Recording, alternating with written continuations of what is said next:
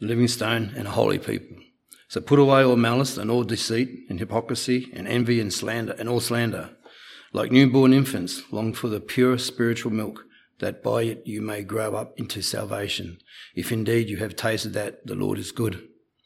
As you come to him, a living stone, rejected by men, but in the sight of God chosen and precious, you yourselves, like living stones, are being built up as a spiritual house, to be a holy priesthood, to offer spiritual sacrifices acceptable to God through Jesus Christ. For it stands in Scripture, behold, I am lying in Zion a stone, a cornerstone, chosen and precious, and whoever believes in him will not be put to shame. So the honour is for you who believe, but for those who do not believe, the stone that the builders rejected has become this cornerstone, and a stone of stumbling, and a rock of offence. They stumble because they disobey the word, as they were destined to do.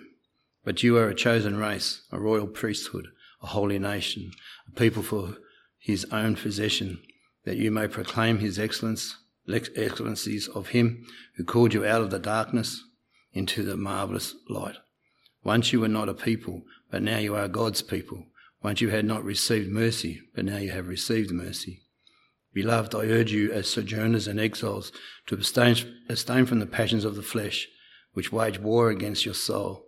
Keep your conduct among the Gentiles honourable, so that when they speak against you as evildoers, they may see your good deeds and glorify God on the day of visitation. You are a chosen race, a royal priesthood, a holy nation, a people for God's own possession.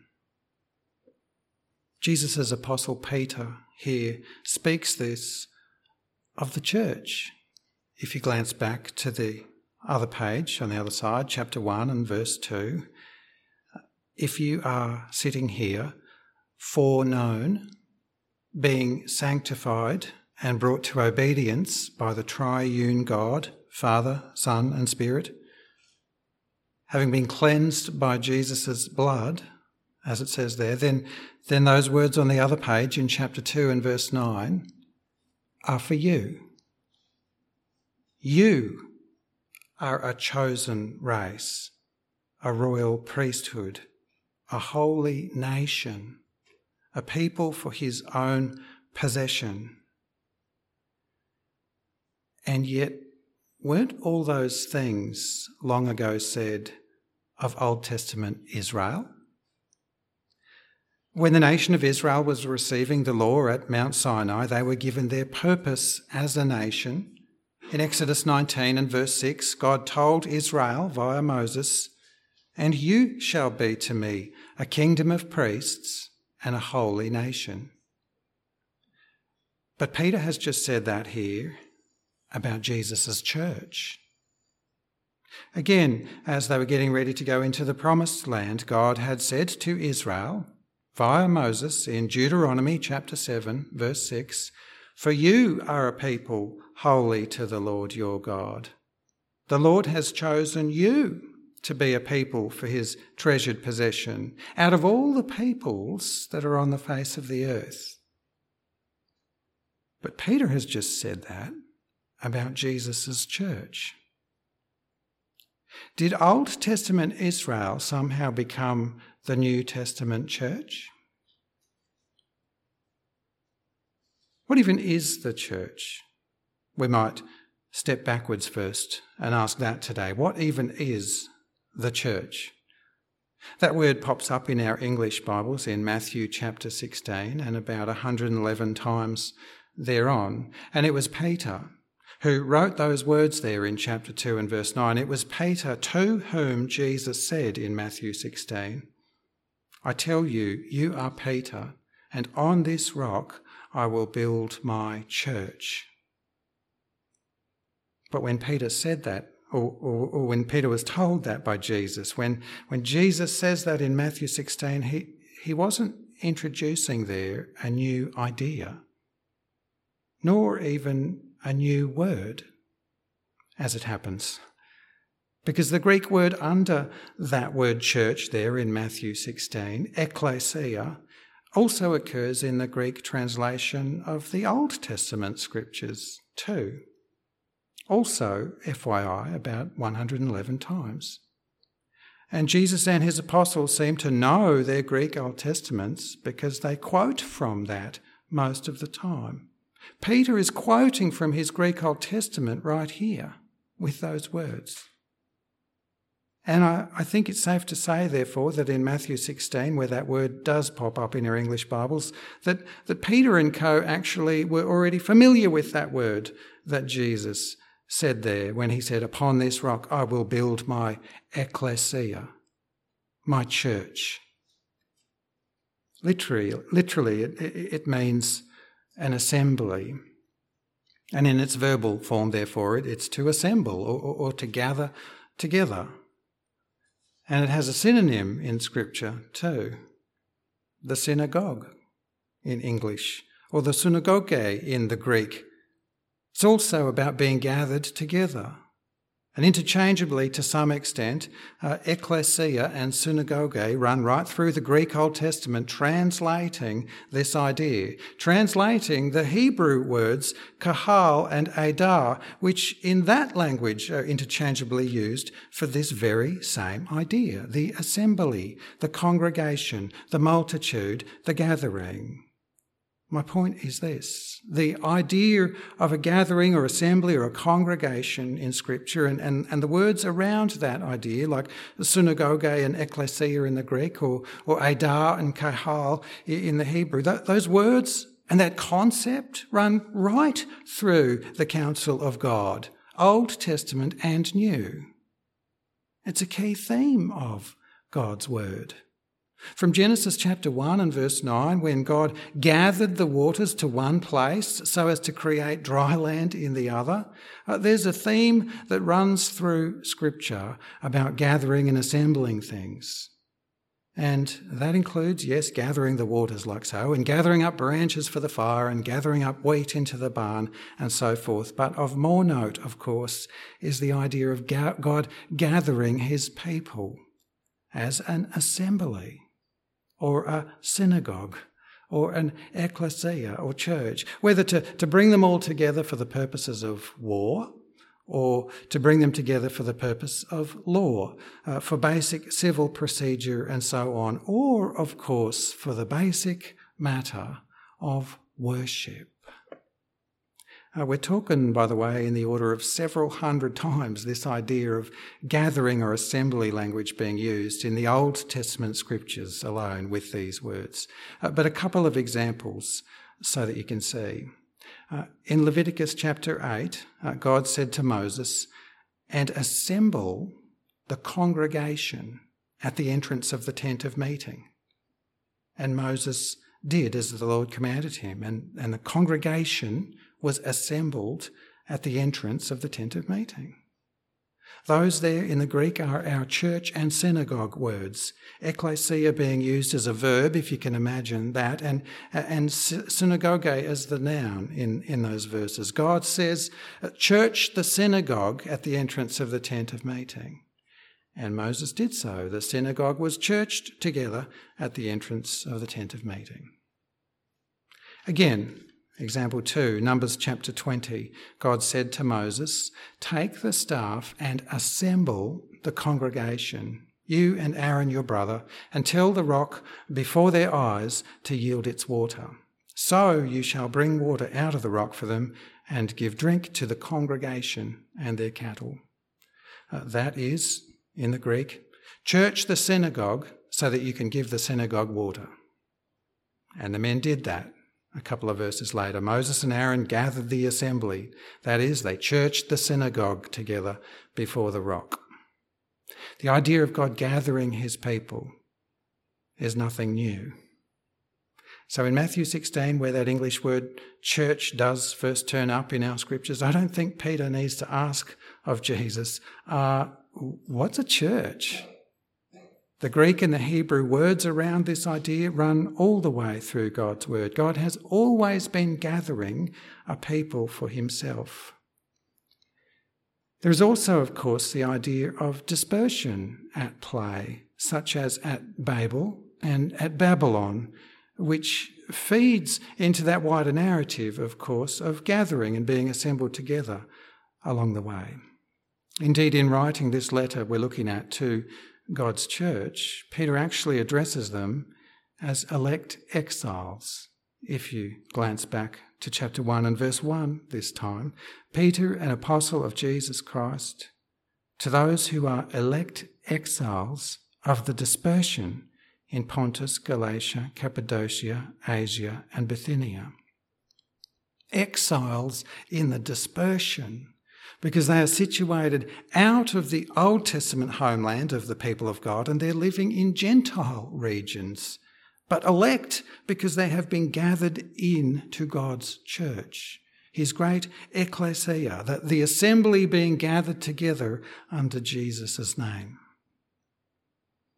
Before Jesus came, 2,000 years ago, God had been gathering his people under the promise he had given towards Jesus' coming.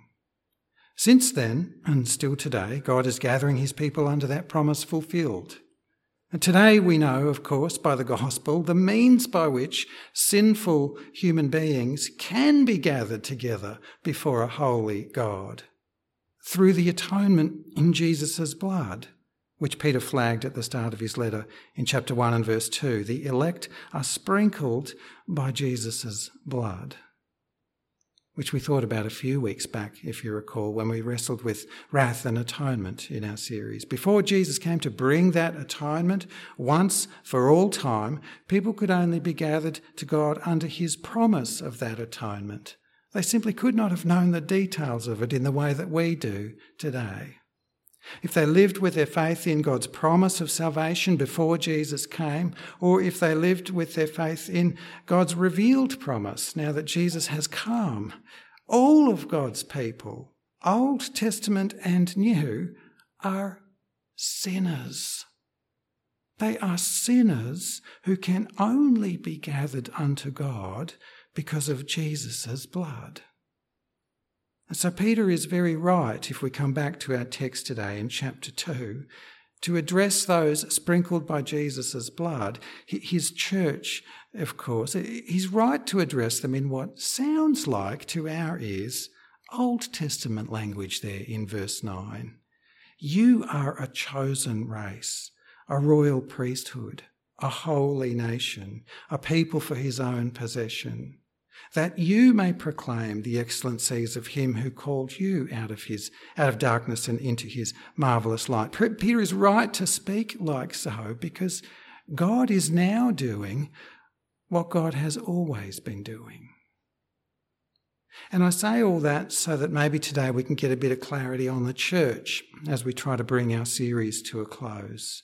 The first point of which might be fairly clear by now.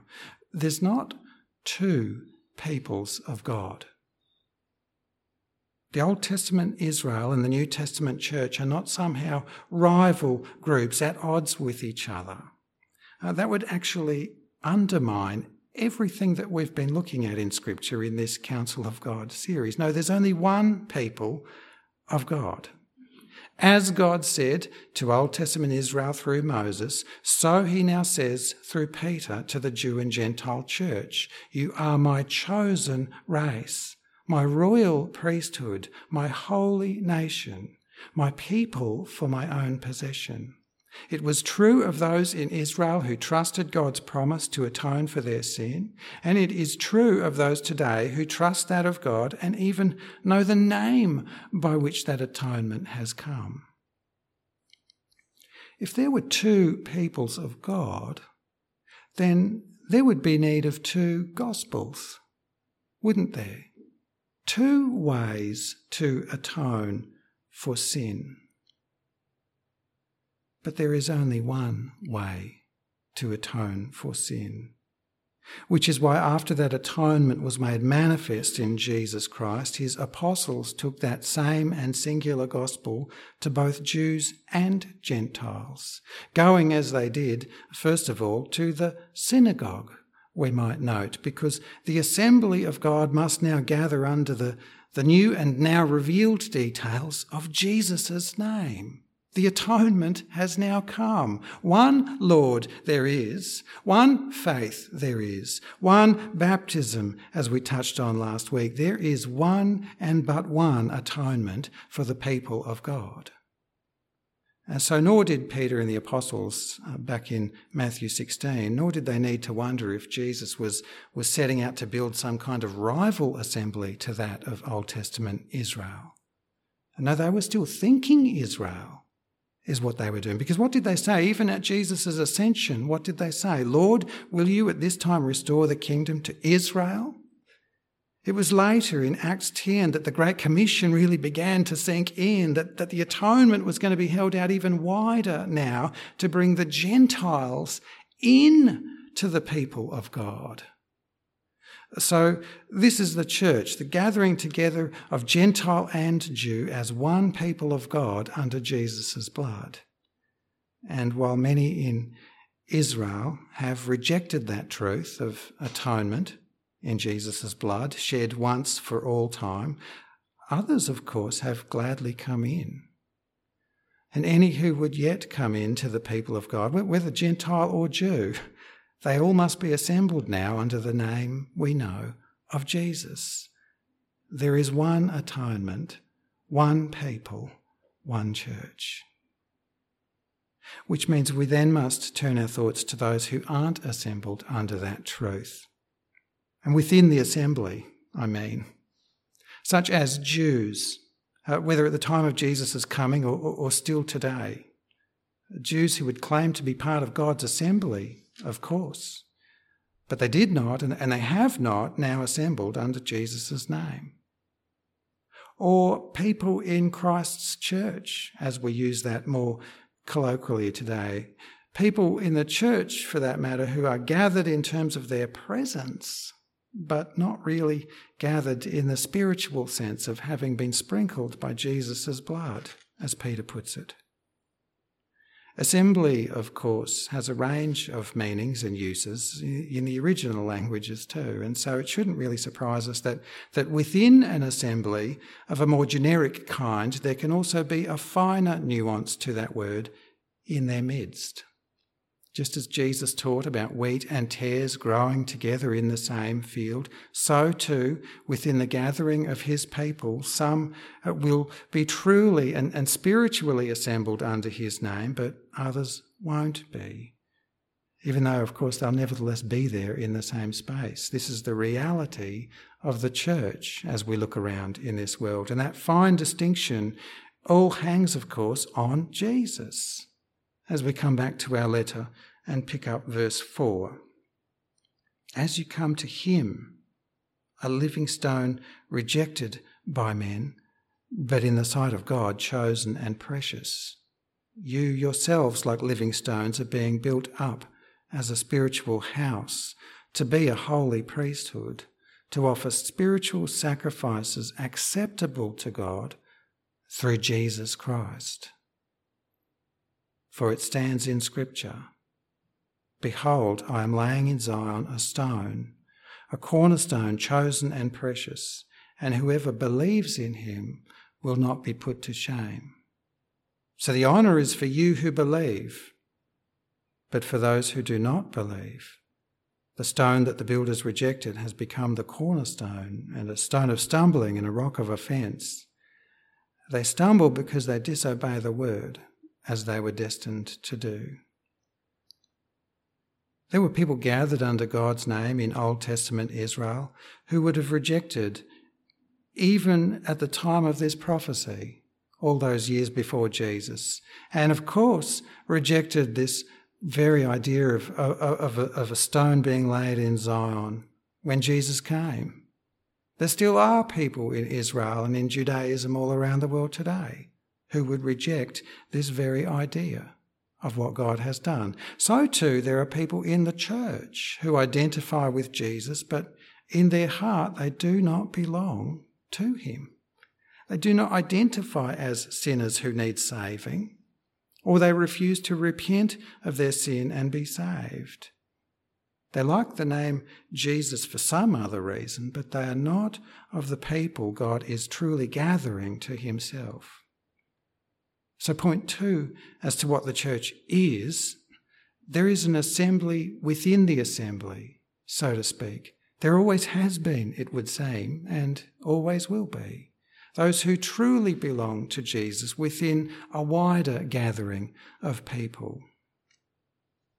If we get our head around those 2 points as to what the church is, that there is one people of God stretched across BC and AD, and that it's difficult to see that people clearly because there are others gathered around, well, catching hold of those 2 points is going to have us do 2 very important things.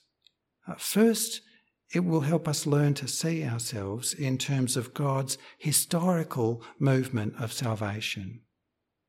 It will show us how central and how precious the church is in God's plan, but it will also keep our hearts grounded and assured in his one glorious plan. This is how he saves. If we don't catch God's salvation historical plan, what we'll otherwise then fall into is a kind of tailored idea, a personalised idea of salvation, where with our own invented kind of terms, according to what we think we will or won't be saved by, our whole idea of salvation will actually be lost.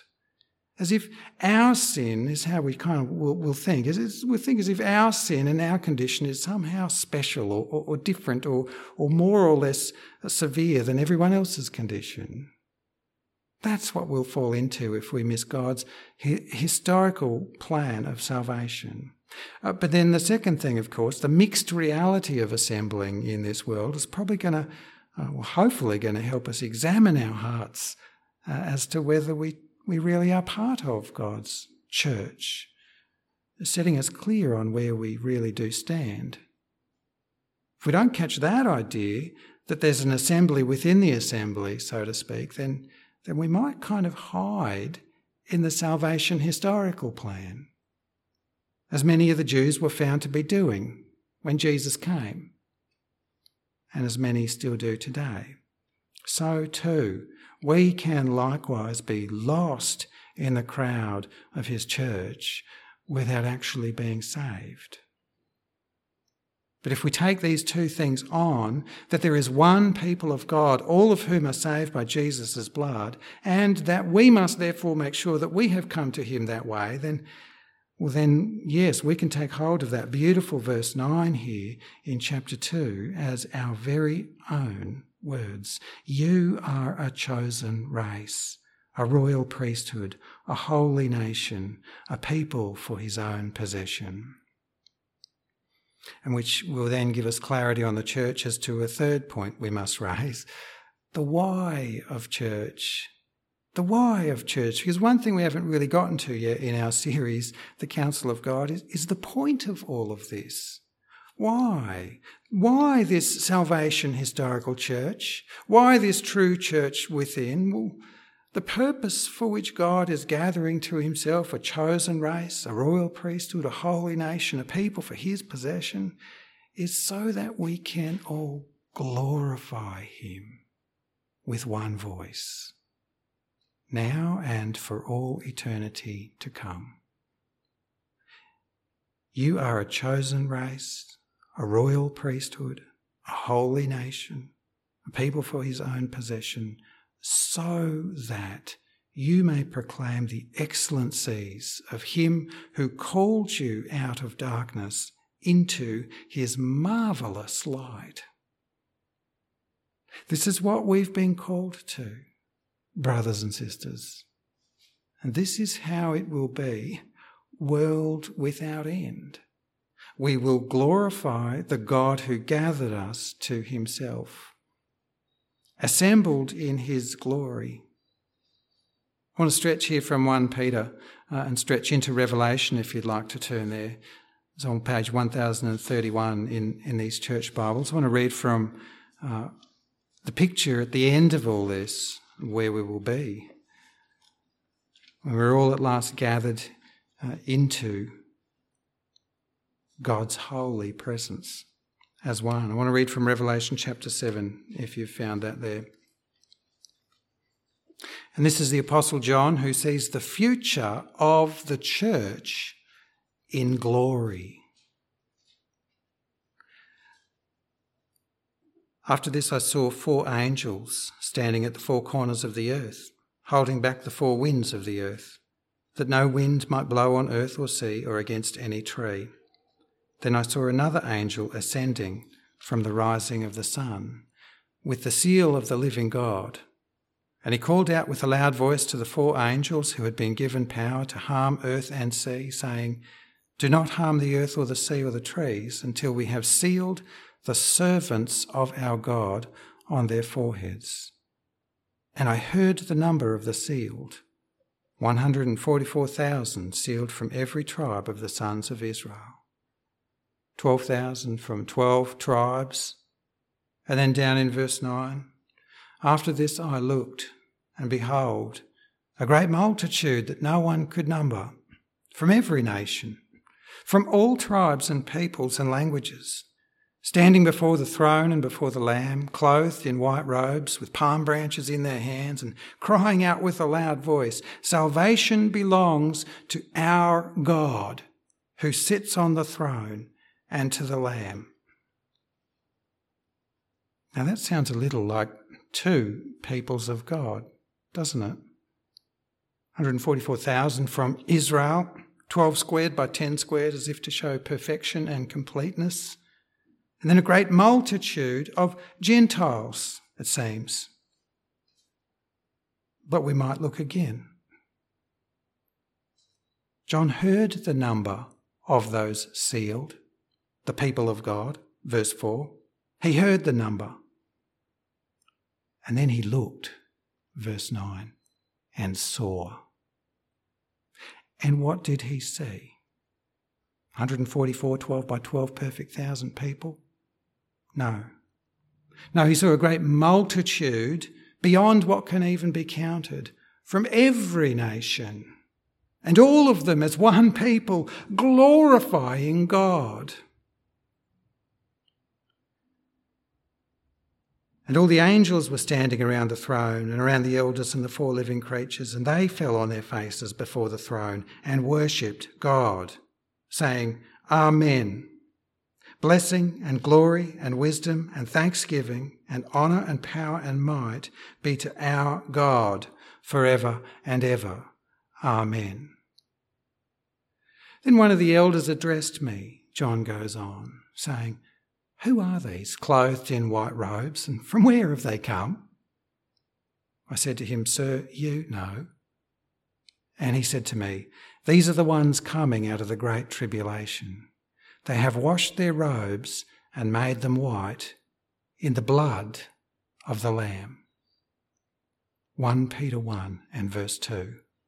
They have been sprinkled by his blood. Therefore they are before the throne of God and serve him day and night in his temple. That's another way of saying they worship him day and night in his temple. And he who sits on the throne will shelter them with his presence.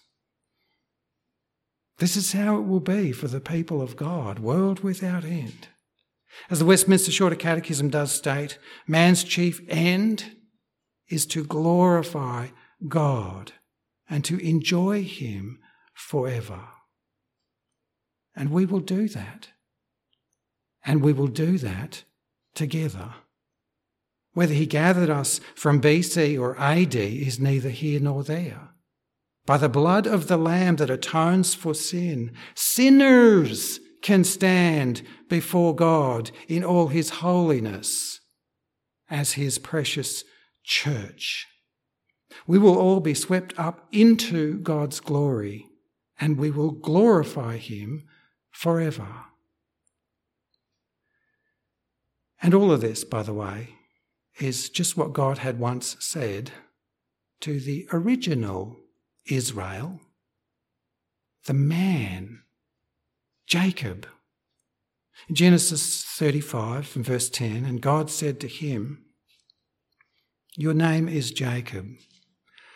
No longer shall your name be called Jacob, but Israel shall be your name. So he called his name Israel. And God said to him, I am God Almighty. Be fruitful and multiply. A nation and a company of nations shall come from you. That is, a nation and a synagogue of nations, a gathering of nations, an assembly or church of nations shall come from you, Jacob, and kings shall come from your own body. The land that I gave to Abraham and to Isaac I will give to you, and I will give the land to your offspring. That is, your common singular offspring after you. It's the picture we just looked at in Revelation 7. A nation and a gathering of nations, all gathered and assembled as one, gathered together in their collective inheritance around the throne of God. Because, of course, of the ultimate king who came from that man Jacob, our Jesus. I want to close this series thinking on that point, what God is doing all this for. Not just all the gathering and the assembling that we're thinking through today, but everything we've thought through this term. Why the creating? Why the recreating by God? The covenant making with man by God. The faithfulness God shows man always shows unfaithful man. Why? Why the judgment and the wrath and the atonement that he made for man? Why the rebirth and the renewal of man? The forgiveness, the salvation, the transformation of redeemed man. And yes, the gathering of the many as one under Jesus' name. Why has God planned all that he is doing? Everything revealed to us in his word. That we may be with him and behold his glory and glorify him, world without end, as one.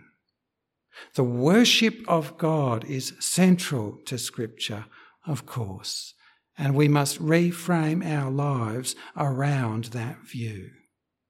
Both alone, in each moment of our lives, we must be learning how to reframe ourselves to glorify God in all that we say and do. And together, of course, as his people, we must frame our whole church life with worship in view. And I want to suggest that the way that we must do that is by reframing our lives under the counsel of God. That as Christians and as a church, we must surrender to God's word and live under God's word day by day and night after night. That's how we can come to glorify God, by listening to his word. We should be ready and willing to confess, of course, as verse 9 says in our scripture. Our mouths should be open with praise. But so too with our actions we would praise him. Peter goes on in verse 11 and 12. Our worship of God is not just when we speak and sing praises to him, but when we sit under his word, when we learn how to obey. Peter is on to that in verse 12. And from the very start of his letter, of course, right through to the end. And on both scores, our words and our actions, we will honour God if we have framed that heart of worship by opening up his word and finding God on his terms. And as we are opened by his word, we'll more and more realise that these things that we've been thinking through in this series, not just what God is wanting for us, this is what God will do for his people. This precious statement here by Peter in verse 9, the picture of the glory to come in Revelation 7 that we just skipped to. If you have come to Jesus in true repentance, to be sprinkled by his blood, then all of this glory he has now earmarked for you. because this is what God is doing and will do for all of his people. But please don't take my word on that. It's written out for you in the counsel of God. Live this glorious calling according to his word. And let's pray. Heavenly Father, we thank you for your word and the privilege it is to open it up again today. Father, as we think in our minds and we think about your church in this world, we worry that your word has been left by the wayside on some things and in some places. And of course, we ourselves do that at times too. But that must not be. How can we know you from your word and lay claim to your promises given us in your word and yet not then listen to and live under your word? Please, Father, let that not be our way. Help us to surrender to your word in all of our lives. Help us to surrender, and so that we would know through that what it is that you have called us to be, and so that we would truly come together as your people and glorify you for all eternity, but so too, of course, now and here too. As we finish our series, Father, pray, please help us as we continue to search out your word. We've only just touched into it in 10 weeks. Help us to keep searching it so that we can better know and love you through your word. And Father, take all of my words and everything I've said now and have them all fizzle away so that only your word should remain. Our flesh is like grass and its glory is like flowers. Let it all wither away. But we know that your word and your sweet, beautiful gospel will always remain. So in Jesus' name and for his church we pray, all glory be to you, our God. Amen.